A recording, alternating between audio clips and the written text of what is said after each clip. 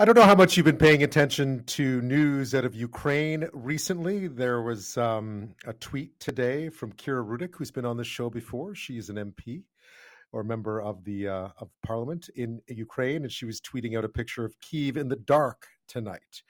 Because you probably have been reading and seeing that the Russians have been targeting infrastructure well behind the front lines, like hundreds of kilometers behind the front lines, have been targeting Ukrainian infrastructure, basically trying to leave the place dark and cold as we head into winter. And as we've said many times on this show, if you want to know what the weather's like in eastern Ukraine and you happen to live on the prairies, then step out the door, because that's exactly what it's like. It looks like it and it feels like it. It's that same kind of, as you get into October, you get that same chill in the air. I've been there in the spring, been there in the summer, been there in the fall. One each, I think, or maybe it was winter, actually. I think I was there in the winter, but it's cold. The U.S. and key Western allies tonight are accusing Russia of using Iranian drones to attack civilians and power plants in Ukraine in violation, of course, of a 2015 UN Security Council resolution and international humanitarian law. Addressing the Security Council, UK's deputy ambassador to the UN says that Russian drone strikes are a terror tactic. Russian attacks mean that Ukrainians are losing their ability to heat their homes and cook their food. The intent behind these attacks is clear. Russia is seeking to subjugate Ukraine by terrorizing civilians. Indeed, and they have been doing that since the get-go in this latest phase of the war that began back in February. So as winter approaches, the war continues and the attacks on civilians continue and on infrastructure continues. The need for help, medical help specifically, shows no signs of slowing. And that's where our next guest comes in. Dr. Tracey Parnell is based in Cranbrook. She's been getting set to return to Ukraine this week, I believe, a little later this week, to help medical teams there coping with what she calls a catastrophic situation. She's also raising money to bring much needed medical supplies to the country, everything from tourniquets to stretchers.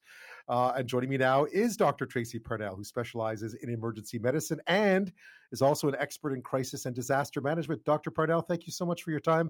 It sounds like you're perfectly suited for that conflict, and that's saying something. Well, thank you very much for having me, Ben. It's quite an honor to speak with you. And I'm very fortunate to have a unique skill set that is sadly being put to use in Ukraine. And as you sort of led with, the catastrophic effects that are happening there, I think we only get a glimmer from the news and, perhaps from Facebook, but to actually be there and to see the extent of not only the infrastructure damage, which, as you pointed out, is going to be more extensive now. They're really targeting, previously safer places. But the devastation with regards to the number of patients being wounded and the extensive wounds that these people are receiving, it's sadly unlike anything I've ever seen before. Yeah, I don't even think I can begin to imagine what it's been like. And I've been there at times of conflict, but nothing like this. And it's all, truthfully, it's not something we see much of too. And that's been done on purpose. I remember one person comparing this to seeing a war where we're seeing a boxing fight where you only see one person getting punched, because the Ukrainians have been so effective at trying to keep a lot of that imagery, a lot of those images out. How about are you packed? Are you ready to go? Well, I really haven't entirely unpacked. So the clothing gets changed, but all the other body armor and all that other stuff sort of stays in such. But I am adding a winter sleeping bag and a few other things. Along the front, we've kind of become accustomed to not having running water or adequate, toilets and no, central heating. But that's sadly now something that we have to be prepared for, even when we're back from the front in transition back and forth. So we'll do our best to be ready for that. You'll make do, yeah. It's getting cold there too. Tell me about your decision to go back. Yeah, you've been there twice already, I understand, and this will be number 3. What made you decide to go back so soon? Well, the need is just so overwhelming, and I've been fortunate. I've been working with the Paragoff First Volunteer Mobile Field Hospital, which is a Ukrainian charity and NGO that basically they run physicians. It's based on the concept of MASH. The founder saw MASH when he was, growing up, and thought that was a good model. And so these are, doctors from Ukraine that volunteer, usually on a monthly rotation.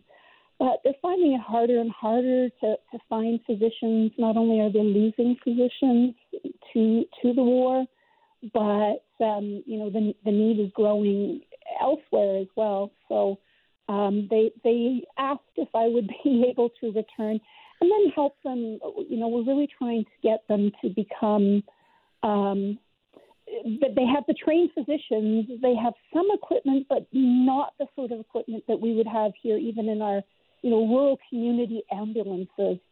So you can imagine doing, MASH type work, right, but actually not having a field hospital. Yeah. It's scary in so many ways. So we're really trying to, rally around and support them and get equipment. And they take a lot of the equipment and they share it amongst other NGOs or other medical personnel along the front lines because, very few organizations want to be on the front lines, which is entirely understandable. It's a very active war zone.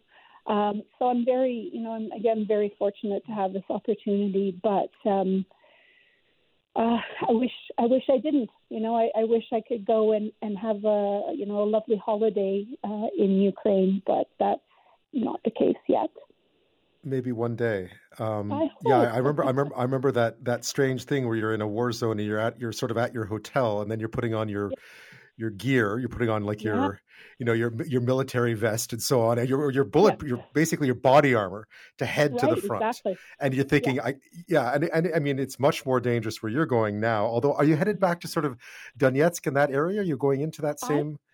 I don't know? am. So I'm going. I'll probably be traveling through the 5 different sites that the Paragoff. Podemsha is the abbreviation in Ukrainian. But so Sloviansk and Bakhmut are sort of some of the favorite visiting spots from my last 2 trips over there, and they're very challenging places to work. They are. Sure. I was in Sloviansk when this all started, actually. A lot of this, the first sort of major set-off of this war was back in Sloviansk in 2014. Yeah, and it was... I see pictures of it now, and of course, I don't recognize it anymore because I know you can't. You don't. No, it's horrible the destruction that's happened there. You look at the buildings, and you just. I mean, I think I have the same sort of experience that you had, where it's like you feel like you're kind of in a really bad war movie, except for it's very real and more intense than it was. And I also loved your earlier analogy where you're talking about it being similar to the prairies, because I kept having this almost flashback in my head where I'm like, wow, that just looks like, I'm traveling to Alberta and to Saskatchewan, and except for the smoke and bombs in the, on the skyline. Yeah. It is, yeah. It does feel a lot like, I can imagine that's one of the reasons that so many people from that part of the world felt so at home here, is that it kind of looks and feels somewhat the same. So you gathered a lot of stuff, right, to try and bring over? I mean, we did interviews at the outset where we had sort of people who were over there, students, who were sort of sourcing stuff like bandages because they didn't have them. Exactly.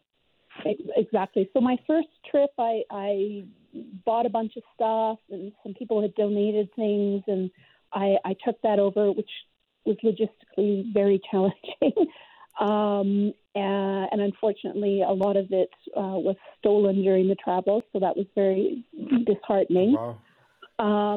But the need is just overwhelming. And I want to emphasize, people are so generous But what they really need right now is quality, fairly expensive equipment that they are entirely lacking. I mean, they have very few monitors, defibrillators, not that we use that a lot, but the monitor component, no capacity to run IV medications.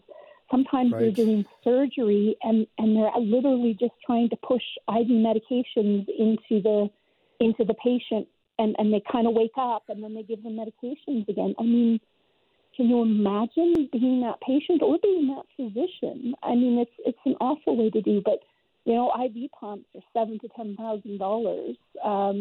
Monitors are $33,000. Even things like high quality tourniquets, and sadly, there are a lot of not high quality tourniquets that have made it into Ukraine, and it's cost people their lives. So I really encourage people, rather than going and dusting off the old first aid kit downstairs, if people could donate funds to help us get this sort of high quality, high level equipment that these physicians need to be able to do the job that's being demanded of them, it would make a huge, huge difference to the patient outcome, literally saving lives on a daily basis by the hundreds. Literally be saving lives. Yeah. How does this one feel, Dr. Parnell? I shouldn't call you Dr. Parnell. How does this feel? Fine. I know Tracey's fine.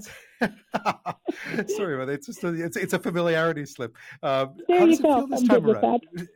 This time around compared to past times? Well, I have to be honest. I'm a little more nervous about this trip than I have been in the past. Because the need is actually greater, and I feel the weight not only of just wanting to go and help, but of trying to help the organization, the Paragoff First Volunteer Mobile Hospital folks be able to meet the needs that are being asked of them. I also, those drones, I had friends that were in Kyiv, people I had worked with Podemcha that were in Kyiv when the drone struck. And it's like something out of a really bad, sci-fi movie. And then the bomb that actually hit Shevchenko Park in Kyiv. I didn't spend a lot of time in Kyiv, but I was having meetings there on my transition back, and I actually stopped in Shevchenko Park and stood right where that bomb fell and watched a dad playing with his daughter and commented to my nurse colleague that, this could just all be gone in just a heartbeat. And then to see it on the news was a little bit more shocking. When I think it's the sense that places where you sort of felt a little safe actually are no longer safe havens. So it brings the level of intensity for this trip up a little bit. But I'm looking forward to getting there and being able to start helping. I'm just hoping that I can, deliver on some of the equipment needs for them as well. Yeah, do you have a lot more? I mean, that's part of the whole psychology of this on the Russian side is to instill that fear, right? The idea of these loud suicide Iranian drones and so on. I mean, it's all there to try to strike the fear into your heart. So it's yeah. I mean, I the bravery it takes, the courage it takes to go back. I'll be honest with you, Tracey. It's remarkable.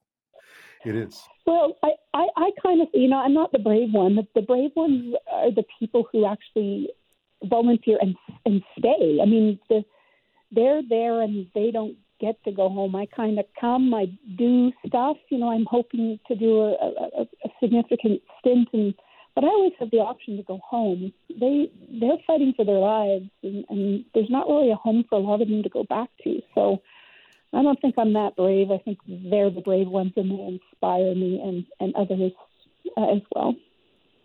If people want to help out, I know there's a number of ways they can sort of find you, but what would be the easiest way to go and get an idea of what it is that you're doing, and if they want to donate, how to? Well, there's a couple of ways. The first is that I've been fortunate to partner with CTOMS, CTAOMS, which is a company that specializes in combat and tactical medical supplies in Edmonton. And I was sort of, I'm a physician. I'm really good if you get blown up. I don't have the time to start up a charity and do all of this, but people are, begging for some of these supplies. So they said, well, we could actually take direct transfers. People want to call us up and just say, here, put this amount on my credit card. We'll put aside a bunch of supplies, and then whatever amount gets paid down by the time you're ready to have it shipped over, then that's what we bring over. So they've been really good. So they can be reached at Allison at ctoms.ca, which is ALLYSON at ctoms.ca.